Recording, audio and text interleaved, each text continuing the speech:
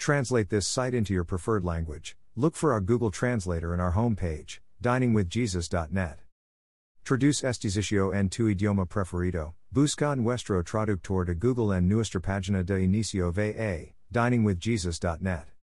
Pastor Chris White says to all of you, hello my friends. May the Lord bless you today. Hola mis amigos. Que el Señor los bendiga. The Kerethites are mentioned 10 times in the Old Testament.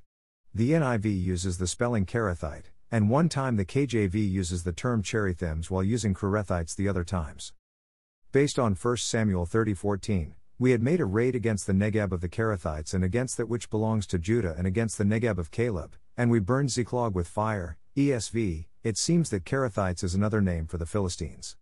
It could also be that the Kerethites were a subgroup of Philistines or a people closely associated with the Philistines. Ezekiel 25:16 and Zephaniah 2:5 make the same connection.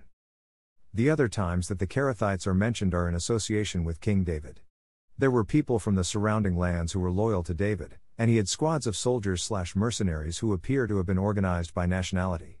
For instance, 2 Samuel 15:18 tells us, and all his servants passed by him, and all the Kerethites, and all the Pelethites, and all the 600 Gittites who had followed him from Gath, passed on before the king. ESV.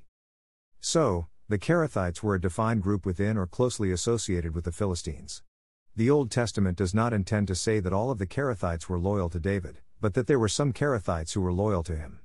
Beyond that, the Old Testament simply does not give any more information on the Kerethites.